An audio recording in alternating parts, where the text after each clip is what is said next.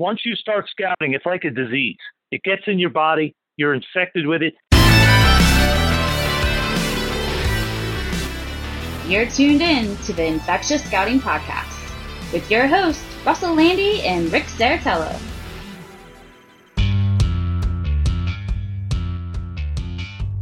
Back at it again. It's another edition of the Infectious Scouting Podcast. I am your host for today, Rick Serritella, telling it like it is when it comes to the NFL draft.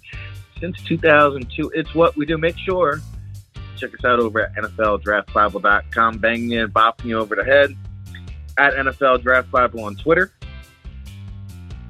And of course, each and every week, I am joined by the man of the hour. He is Russell Lande, of course. Teaches the football GM and scouting course over at Sports Management Worldwide. 2 decades of scouting experience, NFL, CFL, XFL. He joins us here every week. Appreciate him while you can, ladies and gentlemen. And one title that I have not seen that maybe we need to add to his list is general manager, and the buzz out of Montreal this morning is deafening as we welcome him into the show. Russell Lande, the latest rumors, possibly joining the Montreal Alouettes as a GM. I read the paper, Russ. The rumors are out there. We're putting you on the spot. Welcome into the show, big dog. You are on the hot seat today, my friend. Oh, man, I tell you what, it's exciting. I mean, first and foremost, I think it's most important to sort of give thanks and tell everybody how lucky I am that I actually accepted a job with the Calgary Stampeders to be their U.S. scout. And that starts January 1st. And they were nice enough to say, hey, we've heard you might be consideration for the Alouettes general manager's job. And if that does come to fruition where they want to interview you, we're going to give you permission to do that because obviously being a GM is sort of a once-in-a-lifetime opportunity. But I got to say how excited I am to be a part of the Calgary Stampeders, the winningest team really in the last decade in the CFL, a team that has just sort of set the pace. I mean, they've been to 3 of the last 4 Grey Cups, and with Coach Dickinson running the coaching staff and long-time coach and general manager John Huffnagel running the scouting and player personnel and front office. It's exciting to be a part of their organization and then to be a part of a team that hopefully is going to be going back to Grey Cups on a regular basis. So, life couldn't be better right now. It's really all sort of flowing together, which is what everyone would expect from anybody who spends time with Big Rick. Because once you're around Big Rick, everything good happens. Well, congratulations, Russ. This is great news. I'm finding out about the whole Calgary situation right now as we speak. So, I mean, this is just, I'm ecstatic. I'm so excited. I'm so happy. And I know you've bided your time and waited patiently for this opportunity. So, we're all excited, amped up, and rooting for you here, Russ. And appreciate you breaking some news here on the Infectious Scouting Podcast. And, I guess our listening audience will have to just take advantage of this over the next couple of weeks. Hopefully we can have you on another time or two before you take over. And I know you'll be a busy man, but the good thing is I can keep doing these. I can keep doing the podcast. This is great. Oh, outstanding. Yep. See, I'm all in on this. And I got to tell you, the thing that's amazing to me is, I don't mean to go off on a tangent here, but I worked for the Rams when they were in LA and moved to St. Louis, and they were downtrodden and the worst record of the decade. Then I go to the Browns, and yes, I was there the one year they've gone to the playoffs since they've returned from infamy. But really, they were falling apart and being put together with sort of Band-Aids and stuff. And we busted our butt and did everything we could to turn that around. But to be able to be joining a franchise like the Calgary Stampeders, who sort of have set the mark for winning in the CFL, it's so exciting to be joining a winning franchise, not just to be part of the winning, but to get to work with the people that have built this winning franchise, to give me the opportunity to learn from them.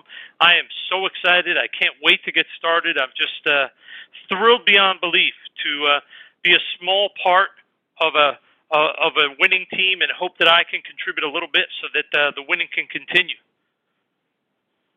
Well, there's no doubt in my mind you will have a large role in their continued success. Of course, a big year this past season, and some more cups coming to Calgary.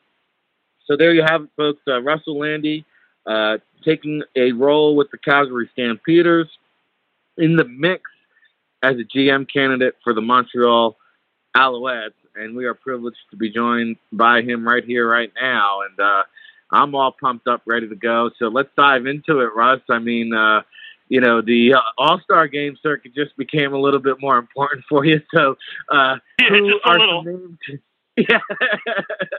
Who are some names this past week that jumped out to you?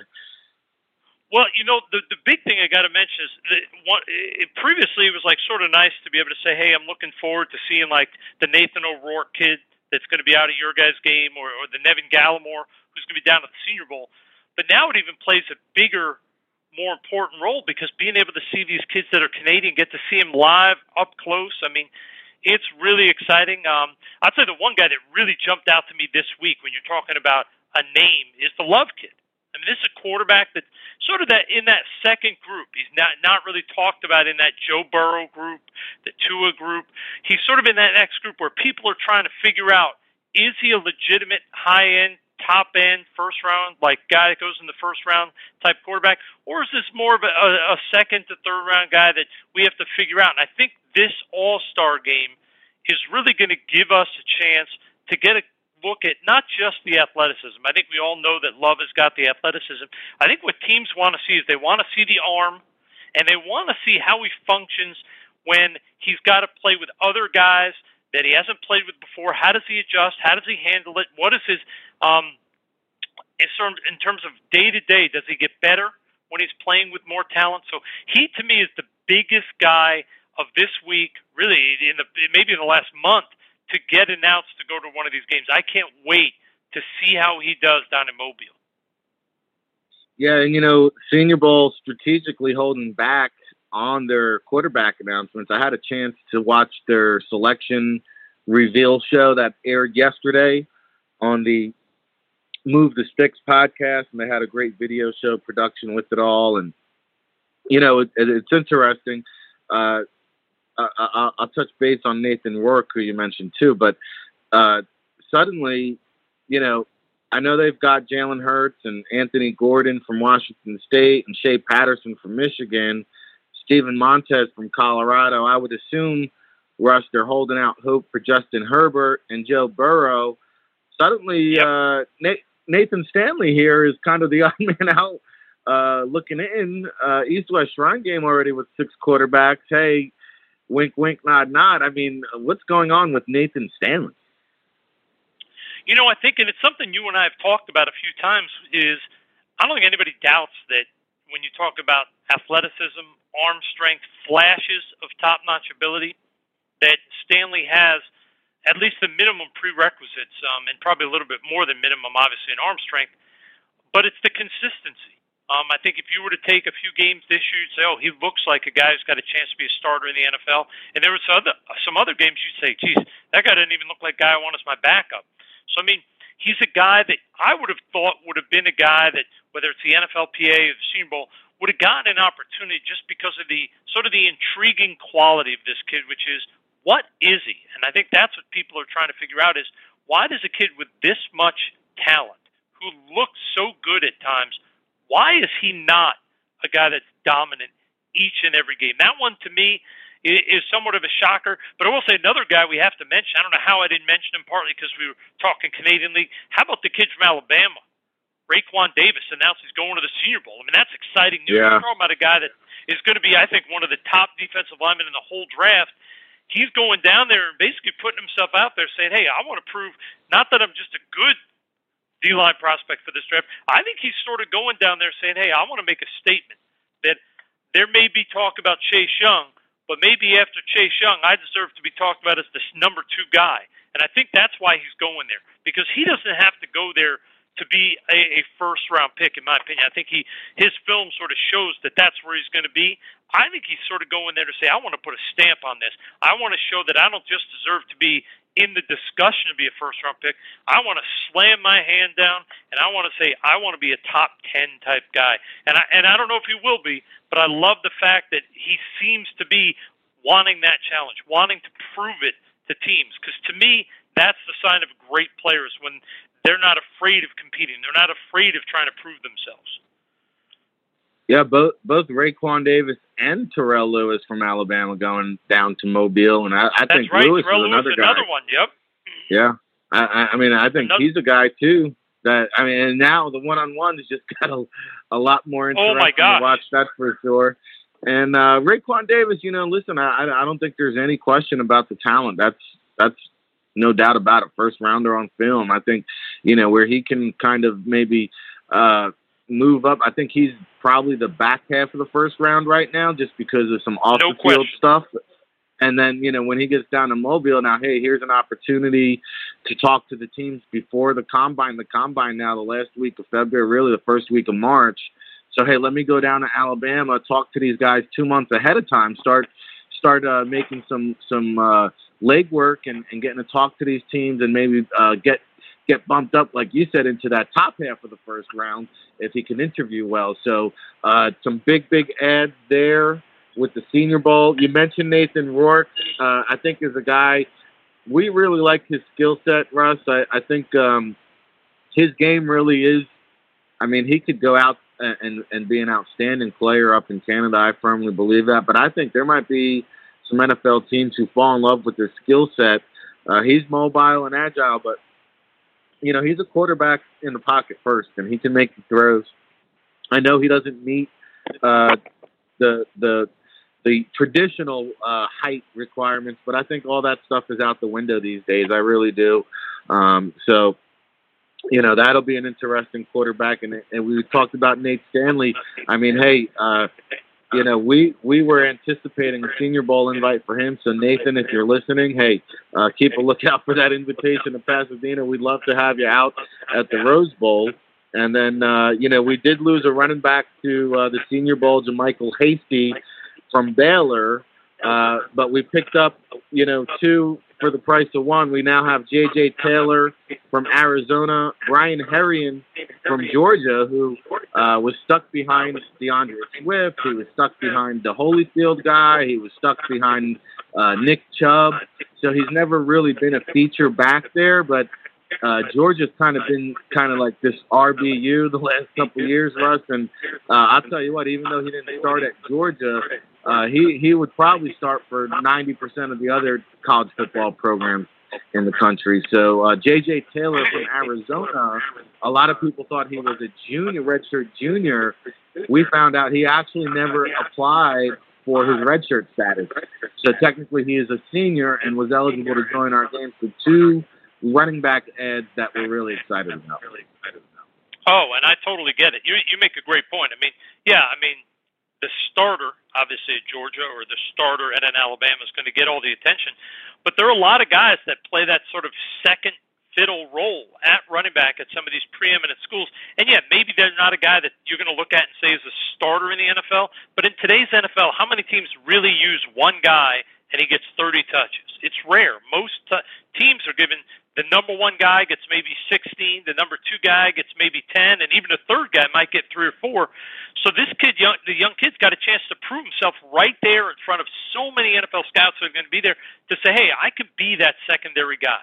I can be a complementary fit. I can be a guy that gets in there for maybe 8 to 10 touches a game, 20 to 30 snaps a game, and this is a great opportunity for him. I'm actually really excited to look at him because he's going to get more opportunity, just practice reps, than you would maybe see him down at Georgia, where he's obviously the number 2 guy. So it's a great get for you guys to get him in there. It's exciting to get a chance to see him sort of step up where he's going to be the man, or at least get the chance to prove he's the man out there at the NFLPA game. I'm excited about it. Yeah, we are too. I think he can really turn some heads out there, and it's really what our event is made for. It's designed for those players that kind of, maybe didn't get a chance to lay down a lot of film. And, hey, let's just put him out there and make sure, hey, he was stuck behind 3 or 4 guys who went on to the NFL, never really had that opportunity. Now he will. So we're bringing that, more SEC talent. We've got a lot of SEC. We've got a lot of Power 5, but we've also got a diverse roster. We got the D3 O lineman from Washburn. We've got the Yale offensive lineman from South Africa. We've got a lot of the kids. When you mentioned some of these small school guys, the one guy that jumps out to me is the kid Keandre Harden from Pitt State. Yeah. I mean, yep. A lot of people may not know Pitt State, the Gorillas. They're in Pittsburgh, Kansas, but they're in one of the toughest non-D1 conferences in the country. I mean, there's Central Missouri, Northwest Missouri. There's some powerhouse schools in that conference, and Pitt State has always been one of them. This is a kid that's been highly productive at like I said, a smaller school in a dominant conference. I'm very interested to see how he handles it out there at the NFLPA because he's a good football player. He's not a midget like a lot of the corners. When you get these corners out of the small school guys, they're 5'6", 5'7". This kid's got decent size. Somewhere he's probably going to measure between 5'11" and 6 foot, maybe a little over 6. Comes with that sort of tough attitude, plays the game the right way. I'm excited to see him. He's a kid I liked when I saw a few clips from Pitt State this year, and a buddy of mine who's on the staff there told me that this is a kid you got to keep an eye on because he's very, very talented. So I can't wait to get a peek at him out at the NFLPA. I'm excited. No, he's done very well there. He's also had some return game experience, which is going to bode well for him at the next level, and that's something he's done since the high school level is return kicks. And then, he began his career in Minnesota. Played the past 2 years at Pittsburgh State, but really had a productive season, as you mentioned. 4 interceptions. He's like a weapon now with the ball in his hands. When he gets a pick, he's a threat to go the distance because of that return ability. So he's an exciting player to watch. 11 pass breakups, so very active. Great news for the football. Keandre Harden. And we haven't really delved much into the secondary, Russ. With some of these all-star invites. Julian Blackman, I was watching the Pac-12 championship. I saw the injury right away. That didn't look good. We heard on the Senior Bowl announcement show now that he will not be playing in Mobile. They had Terrell Burgess listed as a corner, which was interesting because he played safety this past season. They also added Darnay Holmes from UCLA. But I got to be honest with you. You mentioned the small school guys, Russ. Every time I see a clip of this Kyle Duggar from Lenoir-Rhyne, I get excited. What a man amongst boys. I mean, this is going to be maybe the most anticipated player for me in terms of exciting, wanting to see down in Mobile. Oh, there's no question. I mean, Lenoir-Rhyne, to get a kid from there that's good enough to really compete, he's going to be one of the more – I think he's going to be one of the guys that the NFL scouts really have their eyes on because these games, a lot of the time, the kids that are coming from a West Virginia or Baylor, you just want to see how do they handle the fact that, hey, now I'm out of my comfort zone. But now when you get these small school kids, you've never even seen them match up with the athletes they're going to be at these games. So a kid from Lenoir-Rhyne, the kid from Georgia Southern, Rutledge, I mean, these are the types of kids you really want to get a feel for. How do they match up athletically? I'm excited to see him. And I got to tell you, we keep mentioning Nathan Rourke, or at least I do because the kid's Canadian. But the thing that's interesting is, remember, a quarterback in the CFL, doesn't matter if he's Canadian or not, doesn't count as Canadian on the roster count. So it doesn't help. But you guys have another Canadian at your game, the J.J. Molson, the kicker from UCLA. This is a kid who's going to garner a lot of attention in Canada because he's a kicker who, obviously, in the CFL, most teams go with a kicker/punter. He's going to be looked at as a guy that, as a Canadian, he could fill the role of kickoff guy, punter, and field goal guy if he has shows that he can do all three, and he's Canadian, so he takes up one of those 21 roster spots that have to be Canadian. So I'll be excited to see how he does out there. Does he show he can be a three-phase guy as a kickoff, field goal, and punter, or is he more of just one or the other? And that's what CFL teams really have to get a feel for. Yeah, I had a chance to see J.J. Molson during my West Coast travels this past season, and I'm glad you brought him up, Russ, because he may also come along with a sponsorship.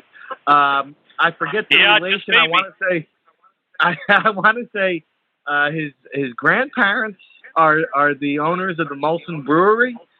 So yep, hey, he comes from a famous family. There's no doubt.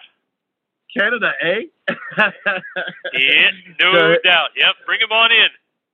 Hey, he'll be playing somewhere, whether it's north of the border, south of the border. He's got a boomerang. He's hit quite a few from 50 plus, and yeah, I'm glad you mentioned the special teams too, because we got to shine some love there. Alex Petchin from Bucknell, a small school guy who earned an East-West Shrine Game invite. He was a guy that really, has been on my radar for a couple of years. Sterling Hoffercher from Syracuse. I got the hat tip, the heads up from Dino Babers out of media day, and I kind of been keeping tabs on this kid. And boy, oh boy, does he have a leg on him. And then we did a couple of player spotlight interviews the last couple of weeks. West Virginia long snapper Rex Funahara.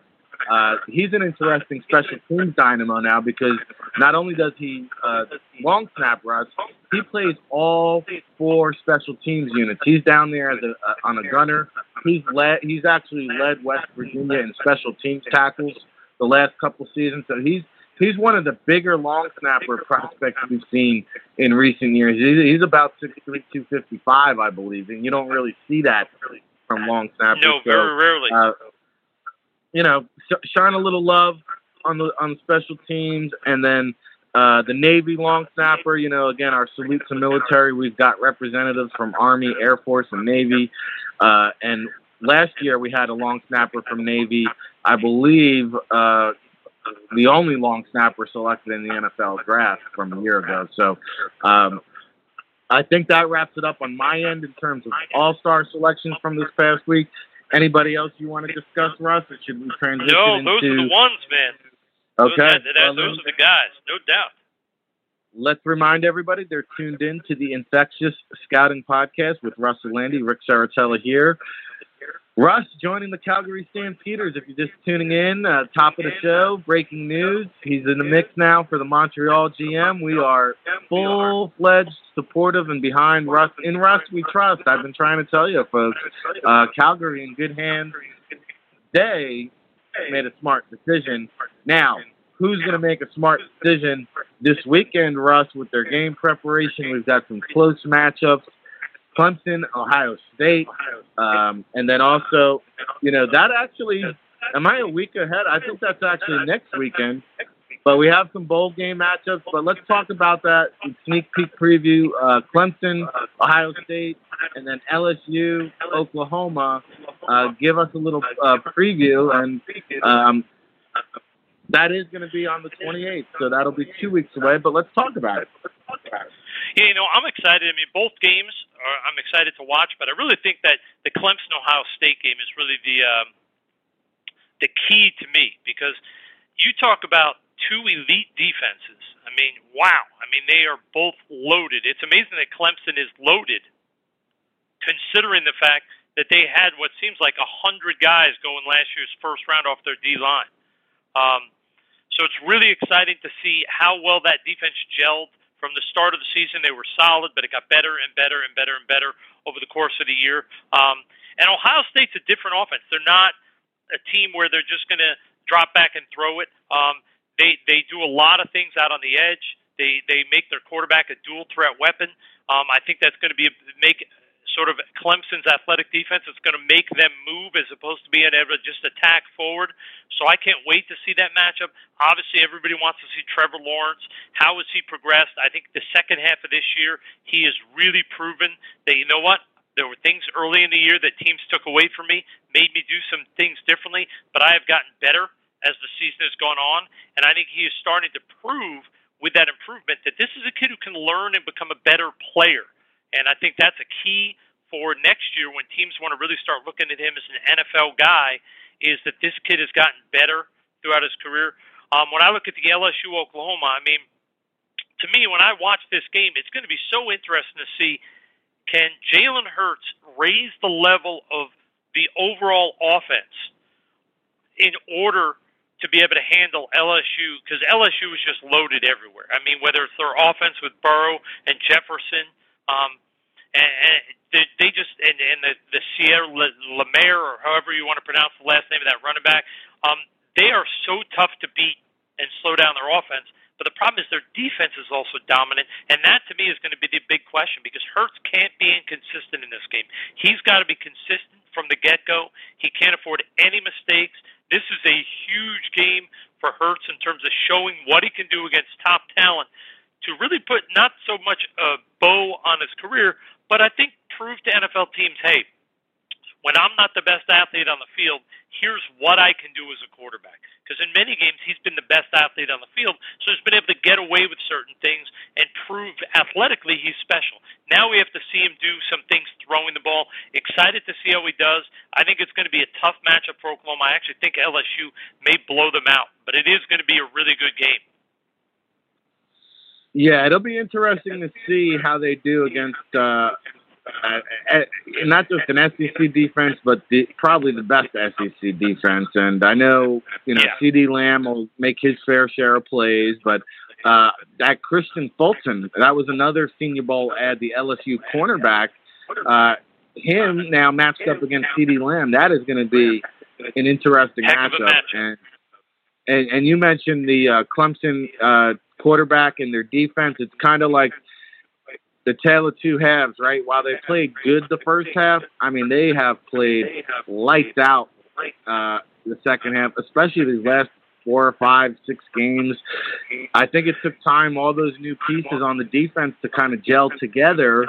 Now you're seeing all of that talent that was kind of, the Clemsons, the Alabamas, they have talent stacked on top of talent on top of talent. Now we're seeing that team start to gel and get hot at the right time. I hate to say it, the one team I would not want to play out of the 4 of them, Russ, is Clemson. And I'll tell you what, if it's Clemson LSU, I think that is going to be really a delight to watch. Oh, my gosh, it'll be unbelievable. I mean, 2 elite quarterbacks, a ton of defensive linemen who are going to be starting in the NFL in the next 2 or 3 years. Players on the back end in the secondary, whether it's the Fulton kid you mentioned, Grant Delpit, or even the Stingley kid who's a true freshman for LSU. It is remarkable the amount of talent on both sides of the ball, especially defensive for both teams. It's incredible. It'll be, if it ends up being LSU Clemson for the title, it'll be a great matchup. And I got to mention, the one game this weekend I'm sort of looking forward to seeing is the Boise State Washington, because even though when I look at the Easton kid at Washington, who has another year, which I think he'll probably be wise and stay for that extra year, he, to me, may be the most polarizing player. And I think it's polarizing for everybody because I think if you just look at the pure talent, he's a freak. But when you look at the consistency of production, it's egregious. And you don't know why. And that's why this will be a good matchup for him. Boise State is a very well-coached team. This is going to be a challenge for him. Finish your career off.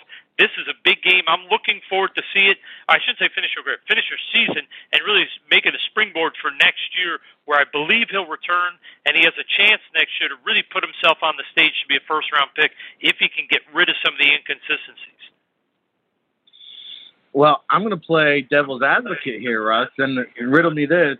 And first off, I will say Boise State, a well-coached team, 12-1 on the season, arguably his biggest test. But, hey, if I'm Jacob Eason and I'm tuning in Friday Night Lights, I'm watching, the Tropical Smoothie Cafe Frisco Bowl. What a joke. And I'm watching Jordan Love play in this game against Kent State, and I'm saying to myself, hey, they're talking about this guy as a potential first-round pick. If I'm Jacob Eason, I'm watching that game Friday, and then suddenly, let's say he lights up the scoreboard. We all know the NFL turns their attention to these bowl games. The teams like the Redskins and the Dolphins, the Giants and the Jets, they're paying close attention to these ball games now. What if Eason goes and lights it up on Saturday? We've got 2 quarterbacks here who, one has already declared, and I think Eason, I don't think he's even sure what he's going to do yet. But I'm telling you this, I think he could be watching Love on Friday and asking himself, am I better than this guy? And maybe wind up declaring anyway. Yeah, I think it's going to be a very intriguing thing to see what happens there.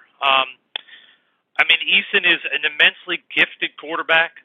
When he does things right, and I think we've talked about this before, that if you take his top 20 or 30 plays from this year, they're on par with anybody else in the country. It's the inconsistency. And you know as well as I do, you followed the draft and covered it as like a maniac for the past 20 years. When NFL teams get into the nitty-gritty and they start going to workouts, and you see a kid with Eason's physical talent throw the ball, that's where you have to watch out, because it's those guys that get coaches excited, that get coaches starting to say, I can fix this, I can fix that. He's better than these other more accomplished quarterbacks because he has more physical talent. And all of a sudden, he could be a guy that comes out as a guy that's viewed as a second or third or fourth rounder, and all of a sudden he starts working out, and all of a sudden he ends up in the top 10 because he is such a freak talent that you can't coach that rare talent. You tuned in. Russell Lande, Rick Serritella here on the Infectious Scouting Podcast. One last note. You mentioned that quarterback matchup, LSU and Clemson, the potential championship game. That matchup, Trevor Lawrence versus Joe Burrow, I mean, that could become a rivalry for years to come at the next level in the NFL even. And this could be a sneak peek preview of that. Oh, there's no question it could be. It could be a tremendous sort of sneak peek, sort of like people in the NFL are looking at like Mahomes and Lamar Jackson. That's what this could be. I mean, you could be talking about two elite quarterbacks, different quarterbacks in terms of Burrow, maybe not with the pure, rare physical tools like arm strength and size that Lawrence has, but they're both so good. They're both so savvy. And when I watch Burrow, there's just something about him. He's got that it that enables him to make plays when you think he's sort of down for the count. He sort of steps up and does something remarkable. I think overall you have to be excited about what the future of that matchup is, and I just can't wait to watch these guys. I mean, as we get in, see them in the pros, they're both so talented.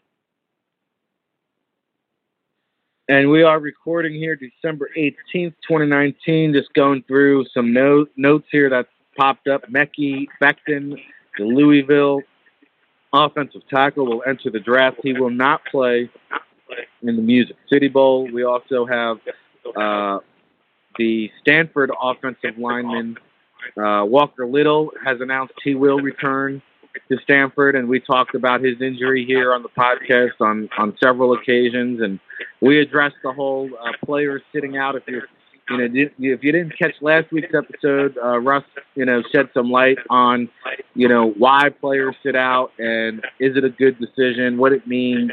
So we're getting a lot of these announcements here this time of year, and moving on from the college and transitioning to one thing I saw this morning, Russ, and I wanted to get your thoughts on it because it blew my mind, quite frankly, and I was curious to get your perspective. But there was a report this morning that the Giants, New York Giants, football Giants, they had over $33 million in dead cap space.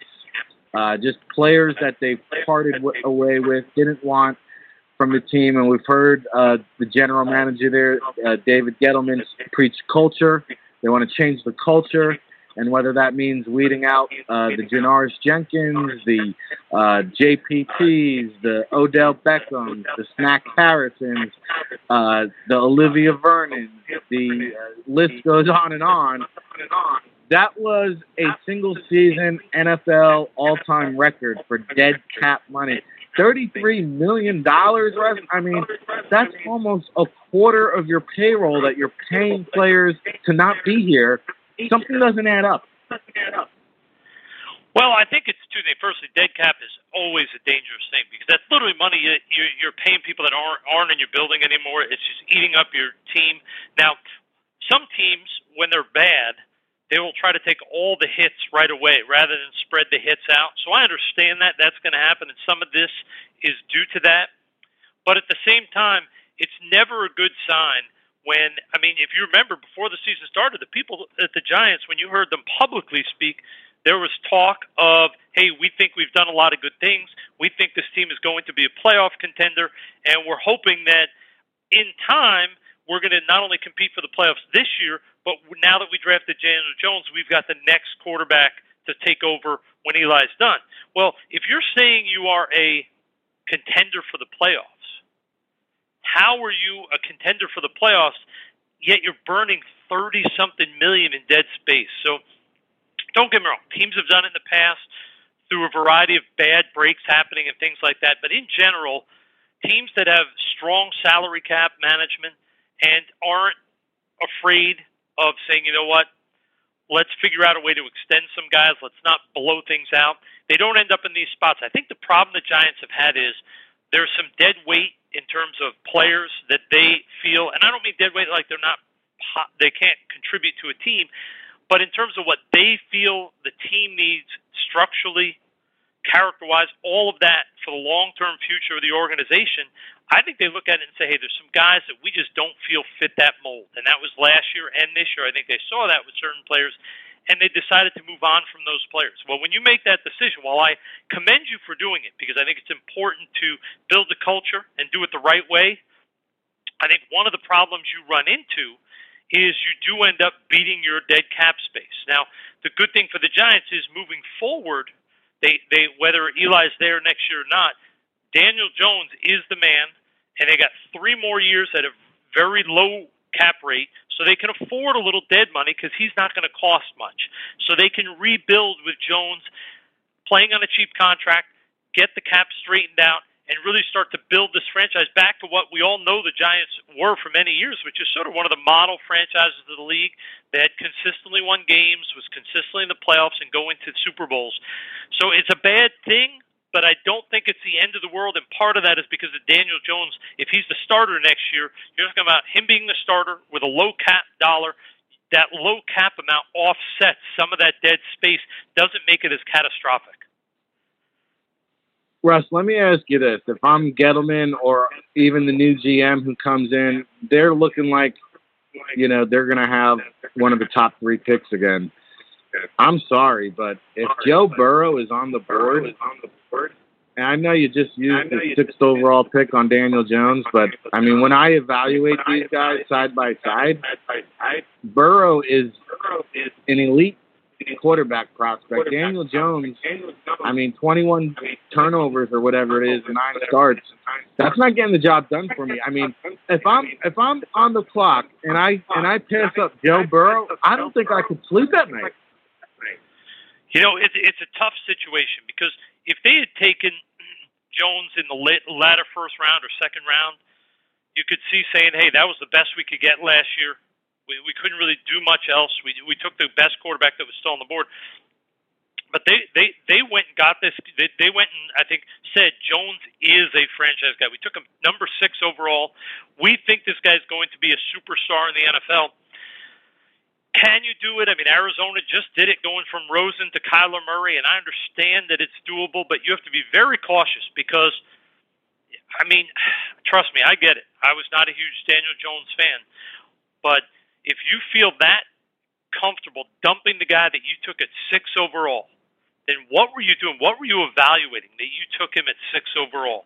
Just like I look at Arizona and say, what were you evaluating when you took Rosen 10th overall, and now a year later you're allowed to blow him out, and no one is affected? You just move on.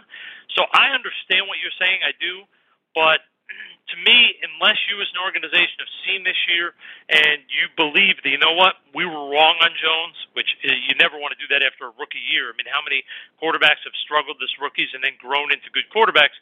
But if you've evaluated the film and you've also evaluated how you feel he is in the locker room, how you feel he is a leader in terms of his learning and how he's going to adjust, and you have made the decision that you don't think he is an elite quarterback prospect any longer, then yes, you can consider another quarterback. But I'd be very surprised if Gettleman is not there after this year. He's a longtime Giants guy who went down to Carolina for 8 or 9 years, but he was with the Giants for almost 20 years before that. I don't think they're going to move on from Dave, and I think Dave is going to say, hey, we like Jones enough to take him. We felt this kid could develop into a quality starter. Let's take an elite guy with this pick. Let's continue to develop Jones, and let's go get some more talent around him so that Jones can play up and be the player we thought he would be when we took him at 6 overall. And say what you want last point about the Kyler Murray and Cliff Kingsbury thing, but hey, guess what? They've got 4 wins. That's more than the New York Football Giants. Hey, it's the Infectious Scouting Podcast. Rick Serritella, Russ, Lande here, breaking it down. We've been chatting it up each and every week like we have all season long, counting down to the 2020 NFL Draft in Las Vegas. We are brought to you by sportsmanagementworldwide.com. Check out Russ's football GM and scouting course over there. What's the status moving forward now with the full football GM and scouting course, Russ? Will that still be continuing as frequently? And give us a little update on that.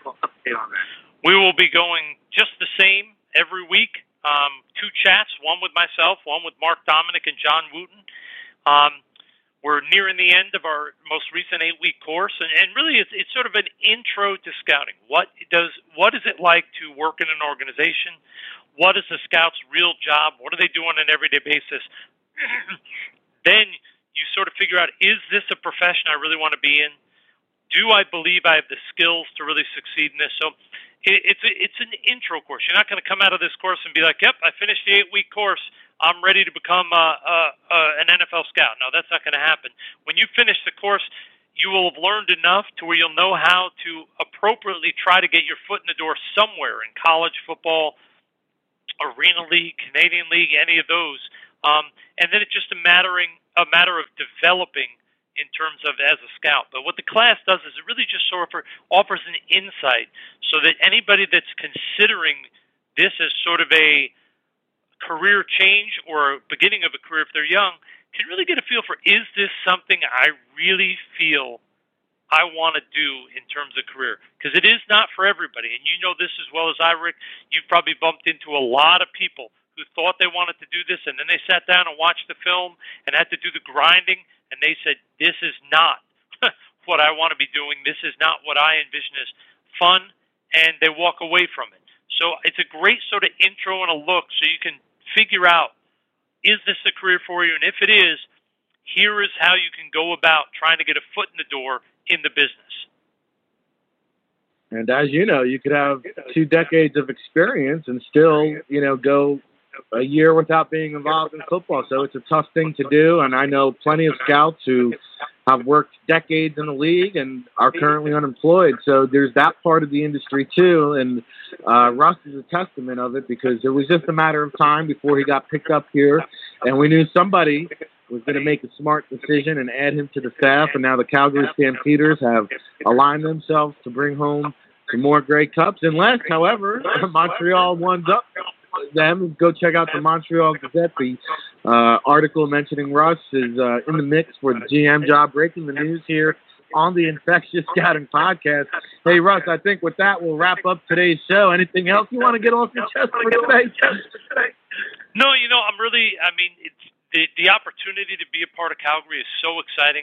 I'm so thrilled beyond belief to be a part of the organization. I also want to mention that while the opportunity to go to Montreal as their GM would be a dream come true because everybody that works in this business dreams of becoming a GM, and there's only 41 GM opportunities in professional football in the world. Being a part of Calgary is unbelievable. I can't believe that they were generous enough to make me an offer to be a part of their team. And I also want to congratulate Eric Delorier, my former co-worker over there with the Alouettes. And while they're still trying to figure things out and determine who is going to be their new GM, they announced today that he is going to be the director of football operations. Eric is only 4 or 5 years out of his playing career, but during the 3 years we worked together, he proved he is a rising star in this business. He's going to be a GM in the CFL within the next 5 years. And I think he's one of those rare guys from the CFL. I think eventually he may get a chance as a GM in the NFL because he's got that it, that leadership that very few people have in the business. And I think he's a special guy. I'm excited to see him not only blossom this new role with the Alouettes, but just to see his career take off over the next 10 years. Well, great stuff, and we're looking forward to watching you progress and build a championship team, Russ. And of course, we thank you each and every week for joining us on the Infectious Scouting Podcast. Hey, let's come back and do it again next week. We'll talk about some of the bowl games that transpire over the weekend. We'll take a look ahead at some of the other big bowl game matchups. And hey, If you're listening on iTunes, Blog Talk Radio, make sure you like it, subscribe it, leave us a review, drop us a line. We appreciate all the love and support. Counting down here to the 2020 NFL Draft in Las Vegas, just 5 months away. Till the next time, everybody. Once it gets into your stream, there's no vaccine. You've got the sickness too. Thanks for listening to the Infectious Scouting Podcast.